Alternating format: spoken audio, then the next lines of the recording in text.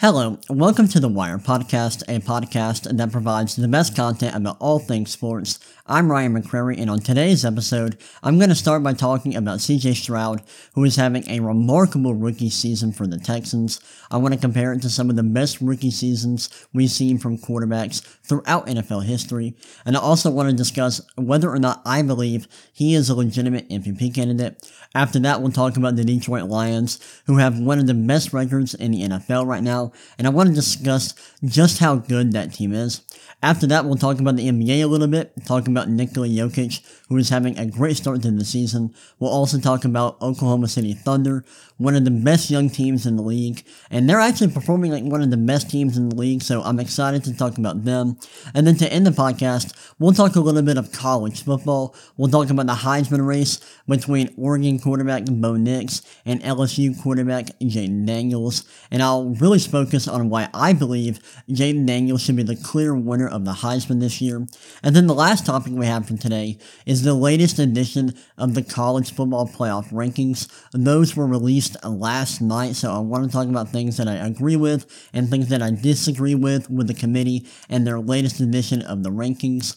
I'll also talk a little bit of rivalry week and some potential CFP scenarios we could see play out this weekend.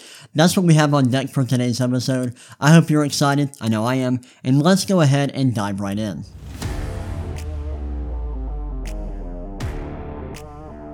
Alright, let's kick this episode off by talking about Stroud, who is having just a tremendous rookie season this year for the Houston Texans. Coming into the season, I didn't really have super high expectations for Stroud. I was a big fan of him coming into the 2023 NFL Draft. I know I had him as my QB3, and if you've watched my draft coverage the last year, you know that I was a huge fan of Anthony Richardson and Bryce Young, but I still liked him a lot. And me and my friend Thomas, who comes on the podcast sometimes, we were both big fans of Stroud. However, I did have some concerns about his game. I wished that he used his legs more in college.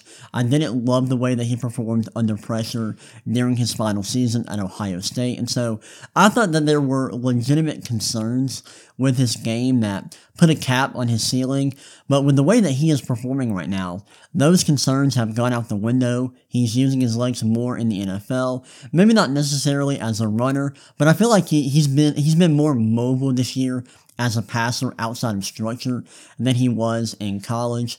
I've also loved the way that he's pushing the ball downfield with confidence. His ability to throw with anticipation is really impressive.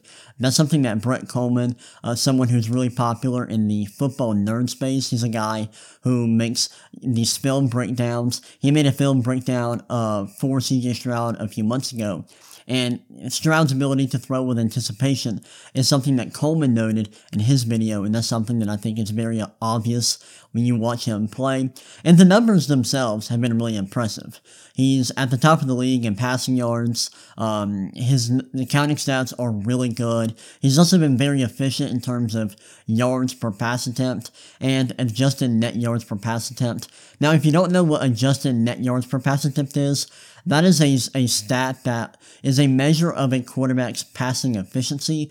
It's kind of like passer rating, but it looks at yards per pass attempt, completion percentage, touchdown rate, interception rate, and sack rate. Its inclusion of sack rate makes it different than passer rating. That's something that passer rating does not include. And I like this stat. I think it's pretty good. It's not perfect.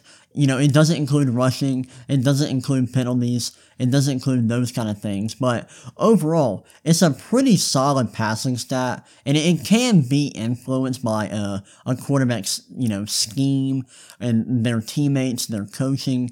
But overall, it's a very solid metric. And it's good if you use it properly and you understand the context of a quarterback situation. And when you look at adjusted net yards per attempt, Stroud has one of the best marks in the entire league in terms of that stat. So he has been remarkably efficient and productive as a passer this year. And at the moment, he ranks top 10 in PFF grade, which is really impressive. That's not normal for a rookie quarterback. And when you look at the way that he is performing and compare it to, other rookie quarterbacks throughout NFL history, it's clear that he is having a historic rookie season. A few weeks ago, I looked at his numbers, and I looked at his adjusted net yards per pass attempt, and I compared it to some of the best rookie quarterback seasons we've ever seen. And it was, close to guys like Dan Marino, Justin Herbert, Robert Griffin III. So, and I believe it's a top 10 mark by a rookie quarterback in NFL history, which is really impressive. I also looked at, where his PFF grade ranks in comparison to, some of the best rookie seasons we've seen in recent memory. And his PFF grade is very similar to Joe Burrow's, Justin Herbert, Mac Jones. It's a little bit behind Baker Mayfield, who had a really strong rookie season in 2018. But it's awesome. Like, his PFF grade is higher than Kyler Murray's. So he's having a strong rookie season by, no matter what metric you're looking at. He's having a historic rookie season. And then his more advanced metrics, like EPA per play, are really good. CPOE, completion percentage above expected. He's pretty good there as well. So, his numbers across the board are really, really good. And it's not just him that's playing well. He's been great individually, but the impact that he has had on the Texans' offense has also been very apparent. Their offensive efficiency has been really good. They've been performing well, especially in terms of like EPA per dropback and passing success rate, which is really great to see. And I just think that he's been playing really well. He's had a great impact on the Texans' offense. The Texans' offense has been way better than I anticipated. I did not think that they had the supporting cast to be really good with C.J. Stroud year one, but obviously that has not been the case. I've been really impressed with Nico Collins and Tank Dell. Those guys have been playing really well, and of course Stroud has been balling out. Now, this brings up a good question. Is he a legitimate MVP candidate? In my opinion, he's not quite, and that's not because I don't think he's been great. I do. He's been awesome. But I have a pretty high bar when it comes to MVP candidates. I believe that guys like Dak Prescott, Lamar Jackson, Patrick Mahomes, Josh Allen, those guys are legitimate MVP candidates. And in my opinion, Stroud is just not performing at that level. And I know a lot of people will look at the way that the Texans are performing and the fact that they are overperforming expectations and will say, hey, this is good evidence that Stroud should, be in the MVP conversation. And if that's how you feel, I understand, and I get that, and I think that's fair. But for me, that's just not how I evaluate the MVP candidates. It's not how I would stack up an MVP case for any player. I just personally don't care about a team's record. I will look at the way that a team is performing offensively when I evaluate the quarterbacks in their MVP case, but I care more about an individual quarterback's production rather than their team's record. So, yeah, I don't think that Stroud is a legitimate MVP candidate at this point. Maybe that could change as the season progresses. We still got a lot of football left. But yeah, for now, I don't think he's quite an MVP candidate, but he's getting there. He's playing at a very high level, and there is a chance that he gets into that conversation in a few weeks. Alright, now let's go ahead, move on, talk about the Detroit Lions, who are having a really good season. And I just want to talk about how good this team actually is. So right now, the Lions are 8-2. They're 8-2 on the season. They just beat the Bears this past week, winning 31-26. And when you look at the Lions numbers, it's apparent that they have a really strong offense. They're top 10 in EPA per play and success rate. Their offense has been really efficient, and it's largely because of Jared Goff, who has been incredible this year. He's been so good, way better than he was a year ago. Last year, I was pretty critical of Jared Goff. I didn't think he was playing at a super high level, and I thought his advanced numbers showed that. I know his counting stats last year were really good, but the more advanced numbers were not great. His PFF grade was pretty low. He had more turnover-worthy plays than big-time throws. But now, his numbers are really good. He's been accurate. His PFF grade is great. He's got more big-time throws than turnover-worthy plays. He's avoiding sacks at a really high level. And overall, he is playing extremely well, and I've been really impressed. And with his numbers and the fact that the Lions have such a good record, I'm really surprised that there hasn't been more MVP buzz for Goff. I'm not saying that I would vote him for MVP. I wouldn't, but, the public seems to care a lot about team records when they talk about the MVP discussion, and I just haven't heard a lot of MVP buzz for Goff, and I'm kind of surprised. But yeah, I think that Goff has been playing really well, and it's been great to see him play better than he did last season. And of course, you got Amon-Ra St. Brown, who's having a strong season. He's been great the last couple of years. Sam Laporta, the rookie tight end, has been great this year. It feels like he's been a little bit quiet the last couple of weeks, but overall, he's having a really strong season. Their offensive line has been awesome, and that's not a surprise. They've been great the last couple of years. And then, of course, their running backs have been really good. David Montgomery and Jahmyr Gibbs, those guys are playing pretty well. Now, I will say I'm worried about their defense. Their defense is below average by EPA per play and success rate. And it's because they just aren't great in any area on defense. Their run defense is interesting. It seems to be good in certain areas, like they're not allowing too many rushing yards per game, and their PFF run defense grade as a team is really good. But when you look at their EPA per rush and their rushing success rate allowed, they're below average by those metrics. So their rushing efficiency is not great, but their grading is really good. So maybe they're underperforming, or maybe I guess that would mean they're overperforming, or their run defense grade. But yeah, it's been weird. Like, they've been a weird team this year, in terms of their run defense. I don't really know what to make of it. In certain areas it's good, but in certain areas it's below average. So make of that what you will.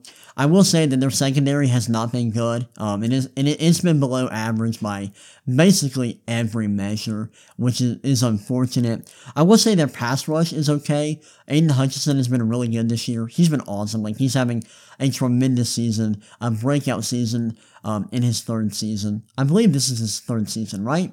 Maybe it's his second season. I can't remember off the top of my head, but he's having a great year. Aleem McNeil's been awesome. Alex Anzalone's been good as well. And then their rookie safety / nickel corner, Brian Branch, has been really good. He's been playing well. But overall, the results for their defense haven't been amazing. And when you look at some of their performances in terms of their points scored versus certain opponents, they've had some pretty underwhelming performances this year. Like, they gave up 37 to the Seahawks early on in the season. They also gave up 38 to the Ravens, 38 to the Chargers, and then this past week, they gave up 26 to the Bears. So there's been a few games where they've really struggled defensively. I will say that they are a top 10 team by basically every power rating that I've seen. So I think they're definitely a good team, but not an elite one. And it is hard to evaluate them because their schedule hasn't been too hard so far.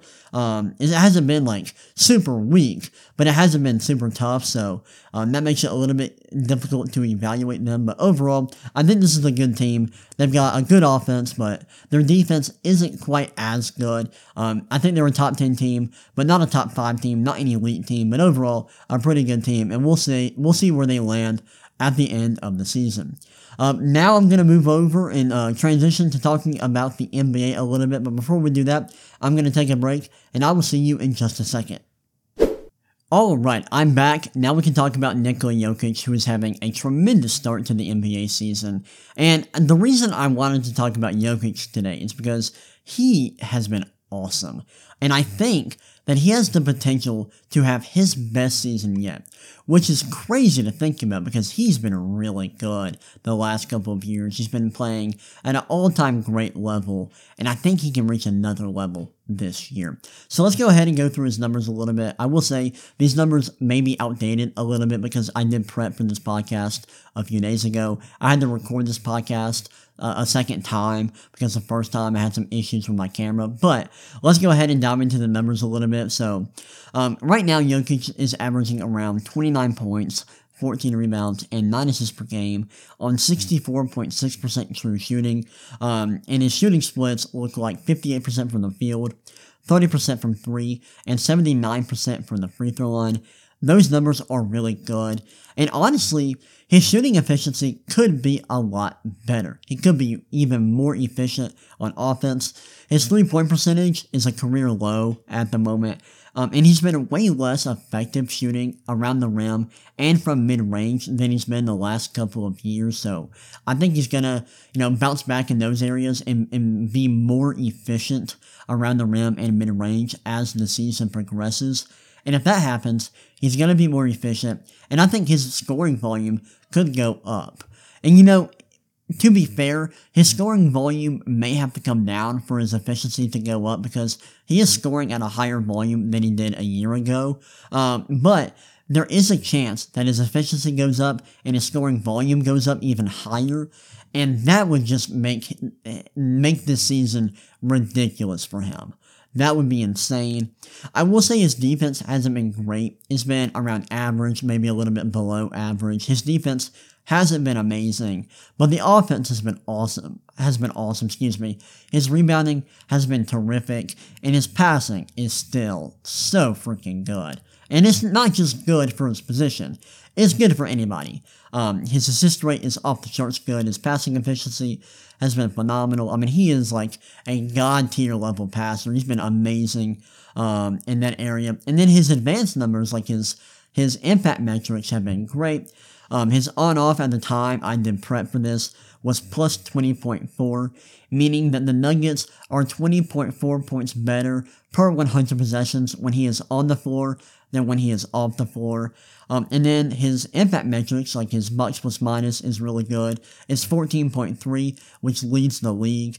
His EPM, his estimated plus minus, which is another plus minus metric, is 7.5, which also leads the league. So he's having a phenomenal year. His impact metrics are great. And I think if he can get his scoring efficiency up a little bit, his impact metrics are going to increase as well. And we could see one of the greatest seasons in NBA history here. That's how good he's been early on in the season. And that's how good I think he can be moving forward. So shout out to Jokic. He's been playing at a very high level. And I think we can see him play at a level that he has not reached yet, which is really scary to think about. Okay, next up, I want to talk about the Oklahoma City Thunder, who are one of the best young teams in the league. They're a lot of fun to watch. And to start the season, they've been really, really good. Heading into this year, I didn't really have, many expectations for them. I didn't know what to expect because they were bringing in Chet Holmgren, who didn't play at all last year, dealing with an injury. And so I was like, I think this team can be good, but just how good can they be? That was a question that I had for them. And it looks like the answer might be pretty freaking good. Because early on this season, they were top 10 in offensive rating and top 10 in defensive rating. And those metrics are a measure of how efficient a team's offense and defense are. And basically this means that the Thunder are top 10 in how many points they're scoring per 100 possessions and how many points they are allowing per 100 possessions. And so it's super important to be really high in those metrics. So the fact that they're so high in those metrics is great. That's really good to see. And I've been really impressed by their individual players. Like SGA, he looks like a superstar. He looked like a superstar last year, and he is continuing to play at that level this year. His numbers are really good. He's averaging around 30 points, 6 rebounds, and 6 assists per game on 62.6% true shooting, which is great. He's been awesome. Jalen Williams, in his second season, is looking really good. He isn't playing at like an extremely high level yet, but still playing pretty well. One guy that I've been really impressed with them is Chet Holmgren.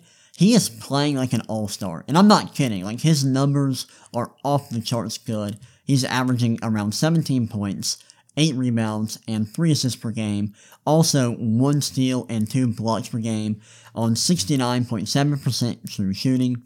He's shooting over 70% at the rim and over 40% from 3, which is crazy to think about. Like, those are ridiculous shooting numbers for a guy his size. He's been great in terms of rebounding. He's got crazy defensive production. And when you look at his catch-all metrics, when you look at his impact metrics, like his BPM, his ZPM, they're both incredible. And they're at an all-star level, which is crazy. It's crazy. Like, that is insane to see. That's not normal for a guy who is, in his first season in the NBA. Usually guys struggle during their first season, but that has not been the case for Chet Holmgren. And his scoring numbers are going to go down a little bit. I don't think he's going to be this effective at the rim or from three-point range moving forward. I think his shooting percentages from those areas of the floor is going to go down, but still, he's been awesome. He's playing at a really high level at the moment. And he's not the only young guy that's been playing well for them. Cason Wallace, another rookie, has been great for them. He's been on fire as a scorer and a shooter. He's also been very decent defensively. Hasn't been great as a passer, and I think that his scoring and his shooting numbers are gonna, regress to the mean a bit, but still, he's been awesome. I've also been really impressed with Isaiah Joe and Luke Wentz-Dort. Those guys have been great complementary players. At the time I was doing prep for this podcast, they were both shooting over 40% from three, which is great to see. And then, of course, I've got to talk about Josh Giddey. I've been really, positive about the Thunder up to this point. Now I've got to get a little bit negative. Josh Giddey not having the best start to the season. He's been struggling a little bit, and it's not all his fault, in my opinion. I think part of it is because he's not a perfect fit for this team. His fit alongside SGA, Jalen Williams, and Chet Holmgren is not perfect. Mainly because he's not a great shooter, and he's not a great scorer. He's not a bad scorer, but he's definitely not a great shooter. And so he's playing alongside SGA and Jalen Williams, and he's having to play off the ball more, which is not his game. He's a primary ball handler. He needs the ball in his hands because he's a great passer. He needs to be running the offense.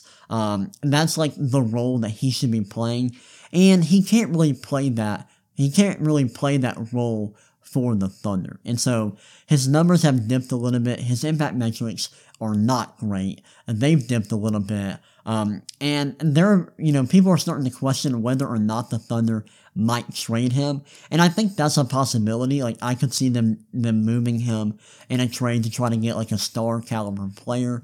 Hopefully he's able to bounce back and have a strong season moving forward. But right now, I think the fit with the rest of the team is a bit questionable, and that's leading to, worsening production for him. But like I said, hopefully he bounces back because he's a talented player. He belongs in the NBA. He's a good player. He just needs to find that right fit somewhere, whether that's in Oklahoma City or not. But yeah, overall, the Thunder, they've been great. They've been a lot of fun to watch, and I've been really, really intrigued by this team. That's all I have to say about the NBA. I'm going to move on, talk about a little bit of college football, but before I do that, I'm going to take a break, and we will be right back. Alright, let's close out the podcast with a little bit of college football talk, and I want to start by discussing the Heisman race. So, right now, there are two players in college football that have, separated themselves as the clear favorite for the Heisman Award, and that's Oregon quarterback Bo Nix and LSU quarterback Jayden Daniels. A few days ago, Bo Nix was the betting favorite to win the award, but the last numbers that I saw had Jayden Daniels as the favorite, and that's according to FanDuel and DraftKings. So at the moment, Jayden Daniels is the betting favorite to win the award.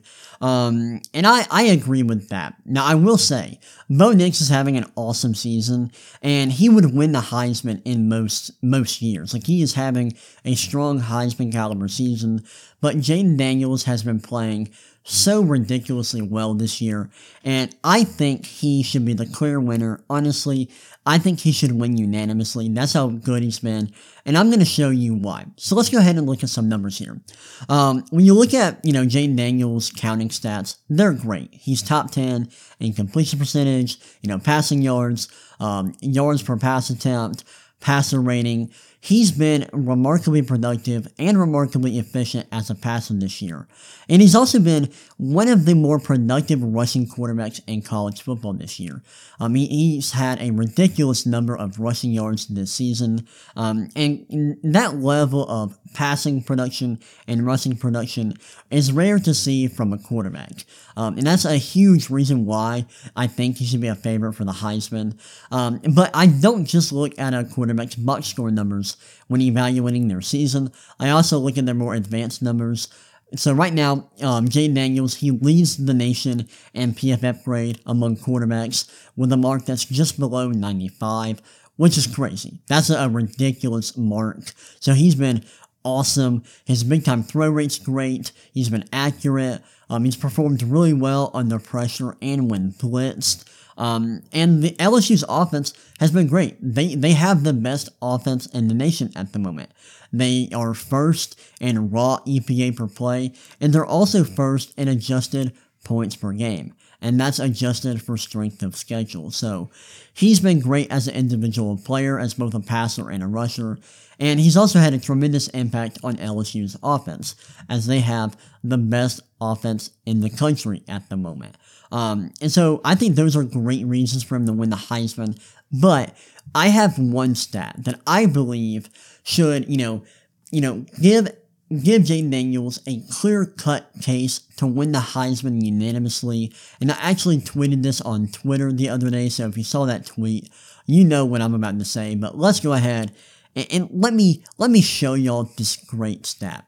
So this year, no quarterback in college football has more than 85 total EPA, except for one guy, and that is Jayden Daniels, who has 118.4 total EPA.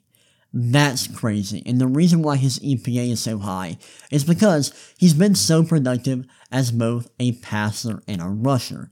And to have an EPA that high, you have to be really good in all these different facets of the game. You gotta be a good passer, you've gotta be a good rusher, and Jayden Daniels has been that. He's been elite as both a passer and a rusher. That's why his EPA is so high. And listen, EPA is not the end-all be-all, but when a guy has this big of a lead in this metric, they should probably win the Heisman. And basically everything I laid out here today on this episode is why I believe Jayden Daniels, is the clear-cut favorite for the Heisman. It's why I believe he should win it unanimously. I think he's got a great case. Let me know what you think, because I know Bo Nix has a lot of fans. There are some Michael Penix fans out there. So if you want to, let me know why you believe somebody else should win this award. Hit me up on Twitter at the Ryan McCrary. That's the RyanMCCRary. That's my Twitter handle. You can hit me up there on Twitter. I'm on there a lot. So yeah, those are my thoughts about the Heisman race. That's why I believe that Jayden Daniels should win the award and should probably win it unanimously. Alright, now let's go ahead and talk about the latest college football playoff rankings. Like I said at the beginning of the episode, the latest edition of the rankings were released last night. At the time I'm recording this, that's Wednesday, and this episode should go out on Wednesday. But let me go ahead and pull up the college football playoff rankings real quick. I'll pull them up on Twitter. So right now, I'm going to go through the top 10. So the top 10 of the latest rankings looks like this. We got 10 Louisville, 9 Missouri, 8 Alabama, 7 Texas, 6 Oregon, 5 Florida State, 4 Washington, 3 Michigan, 2 Ohio State, and number 1 Georgia.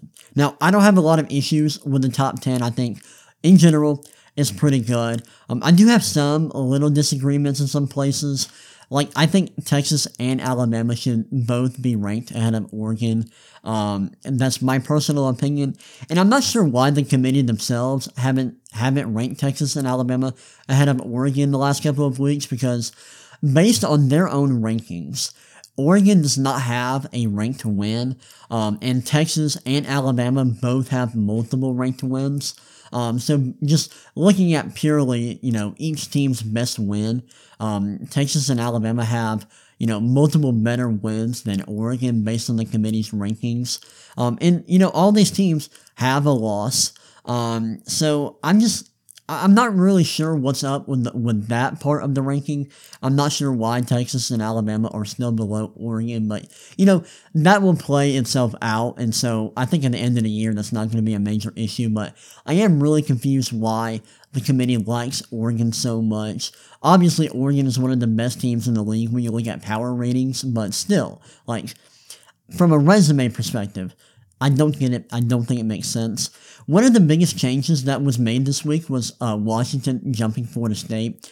Obviously, Jordan Travis getting hurt really hurts Florida State, but one of the committee members came out and said that did not have an effect on Florida State's ranking, which I think is great. I don't think that should affect their ranking. I do think Florida State should have been bumped back to number 5, and I do think Washington should have jumped them. I've had Washington top 4 in my own ranking for the last, I believe 3 weeks, so I'm glad the committee finally made that change. I think Washington is a top 4 team, so I'm glad to see them up there. Of course, I've been a little bit lower on Georgia and Michigan this year. I think that they are both top 4 teams now. That has not been what I've said the last couple of weeks. The last couple of weeks, or a few weeks ago, I had both of those teams outside of the top 4. But based on the results of the last couple of weeks, they have jumped up in my rankings, and I'll tell y'all my rankings in a minute. I still think the committee is overrating Georgia a little bit. I think that they are overrating their resume a bit. I would have Georgia in the top 4, but I would have them closer to 3 or 4 than number 1. I would still have Ohio State at number 1. But, like with the Oregon, Alabama, Missouri with the Oregon, Texas, Alabama situation, that will play itself out at the end of the year. But overall, there are some things that I disagree with the rankings, but in general, they're pretty good. They're not terrible. It could be much worse, I guess. And now I will tell you my own rankings. So I have a ranking system that, looks at a few stats from ESPN. That's strength of record, FPI, and game control, and it's heavily weighted towards strength of towards strength of record.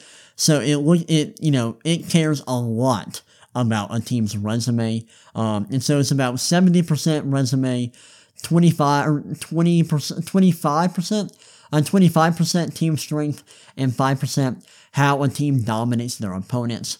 And so let me look at my resume rankings for this upcoming week. Let me make sure I got it sorted correctly. I do. So let's go ahead and go through the top 10. At number 10, I have Penn State. Number 9, Ole Miss. Number 8, Oregon. Number 7, Texas. Number 6, Alabama. Number 5, Florida State. Number 4, Georgia. Number 3, Washington. Number 2, Michigan. And number 1, Ohio State. Now you might be wondering, why is Georgia at number 4 in my rankings? It's because their resume is not elite. It's good. They rank 5th in strength of record. And it's because, strength of record looks at FPI when it's judging a team's resume. And when it's judging their resume, it looks at the FPI of their opponents. And so a lot of people will give Georgia credit for, beating Missouri. It'll give them credit for beating a top 10 team when they look at their win versus Missouri. But Missouri ranks 19th in FPI. And then you look at Tennessee. Tennessee is 17th. And that was a good win for Georgia, but those are their biggest wins. Also, you got Ole Miss, who ranks 15th in FPI. So according to FPI, Georgia does not have a top 10 win yet. And so strength of record is, saying, hey, y'all are overreacting. Y'all are overrating Georgia's resume a little bit. It's still good. It's good enough for them to be in the top 4, but it's not quite good enough for them to be number 1. I think that makes sense. If Georgia beats Alabama, they will have a strong case for the number 1 spot. I'm not sure if my ranking system will have them that high. It'll just depend on what happens this weekend with the Ohio State-Michigan game and what happens in the Big Ten title game. But yeah, Georgia, if they handle their business, they could very well get to the number 1 spot in my rankings. But for now, they're at number 4. Washington, they have the best resume. They're 1st in strength of record. They are 13th in FPI, and my rankings care about that. It looks at FPI as well. So that's why they are third and not higher and not number one. It's because they aren't quite good enough as a team to be number one. But they're a great, like, their resume is insane. They've got a phenomenal resume with wins against, Oregon, Oregon State, Arizona. They have a phenomenal resume that, is worthy of that number one spot, but their team strength is just not great. And they're not just low in FPI, they're low in the composite power rankings, which look at a number of different power ranking systems. Michigan, with a win over Penn State a few weeks ago, they've jumped up to third in strength of record. They're also second in FPI, just behind Ohio State. And then Ohio State, they're second in strength of record, but first in FPI. So that's why they are number one. And also, Michigan is first in game control. Ohio State is second in game control. I didn't mention that metric for other teams. Georgia is fifth in game control, and Washington is sixth in game control. Now, I want to talk about one scenario that people have talked about a lot. And this is like a potential chaos scenario that we could see play out. And let me pull this up. This scenario is something that could legitimately happen. And this is a scenario that they showed on ESPN last night. And so in this potential hypothetical scenario, Michigan wins out. They win the Big Ten. They're 13-0. Florida State wins out. They win the ACC. They're 13-0. Alabama wins out. They beat Georgia. They win the SEC title. They're 12-1. Oregon wins out. They beat Washington. They win the Pac-12. They're 12-1. Texas wins out. They beat Oklahoma. Win the Big 12. They're 12-1. And then you have 12-1 Georgia, 12-1 Washington, and 11-1 Ohio State. So in this situation, what would happen? Now, thankfully, a guy on Twitter that I followed for years, his name is Kelly Ford. He has his own ratings, his own power rankings, his own resume rankings, and he ended up calculating what his resume rankings would look like at the end of the year if this chaos scenario plays out. And this is what his rankings look like. And I'm going to go through the top 8, which is what he posted. So if that chaos scenario plays out, this is what his rankings would look like. You got number 8, Georgia, number 7, Washington, number 6, Oregon, number 5, Texas, number 4, Florida State, number 3, Ohio State, number 2, Alabama, and number 1, Michigan. So you have Michigan jumping up to number 1 after beating Ohio State, and then I assume that they would win against Iowa in the Big Ten title game, so they'd get an elite win against Ohio State, and then another really good win against Iowa to bump them up to number 1. Alabama gets an awesome win against Georgia to bump them up to number 2. Ohio State loses to Michigan, but according to this guy's numbers, according to Kelly Ford's numbers, their resume would be good enough to stay inside the top 4, though they would fall down to number 3. And at the moment, Ohio State is number 1 in Ford's rankings, so they would fall 2 spots. And then you have Florida State staying inside the top 4. Or actually, I think this guy has Florida State outside the top 4 at number 5 in his rankings, but they would end up inside the top 4, finishing undefeated and picking up a win against Louisville in the ACC title game. And then you've got Texas just barely missing out. And I asked Kelly Ford on Twitter how close Texas was to making the playoff, because I thought a win against Oklahoma would be enough to put them inside the top 4.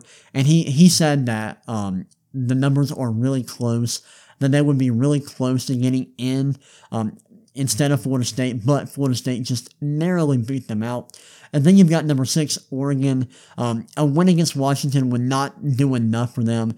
And honestly, that's not really surprising. Oregon's resume just is a bit weak at the moment. It's not bad, but it's not great. Right now, they rank 9th in strength of record. And in Washington, ranks 13th in FPI, so even a win against Washington is not going to help out Oregon enough, according to this guy's numbers. And I don't think the committee would bump Oregon inside the top 4, but you never know. The committee does seem to like Oregon a lot. Oregon's a great team. I don't think the resume is good enough to get inside the top 4, but you never know. Maybe a win against Washington would bump them up inside the top 4 for the committee. Of course, Washington loses, so they fall outside the top 4. I think that would happen in the committee's rankings, and I think that probably should happen. And then Georgia falls all the way to number 8, which wouldn't happen in the committee's rankings, but in Kelly Ford's rankings, Georgia is 3rd at the moment, and so they would fall a little bit. I'm not sure how far they would fall in my rankings, but they would definitely fall outside the top 4. So that's that chaos scenario and what could possibly play out according to Kelly Ford's rankings. For the committee, I'm not really sure what they would do. I think their rankings would look a little bit different than Kelly Ford's rankings, but they would look somewhat similar, and so that's a potential outlook at what the committee's rankings could look like at the end of the year if we get a crazy chaos scenario. Well, that's all I've got for y'all today. That's it for today's episode. We talked about a lot. I thought that was really good. I hope y'all enjoyed that episode. I really enjoyed it. Had a fun time talking about it. Hope y'all enjoyed today's episode, and I will see y'all next time. Peace.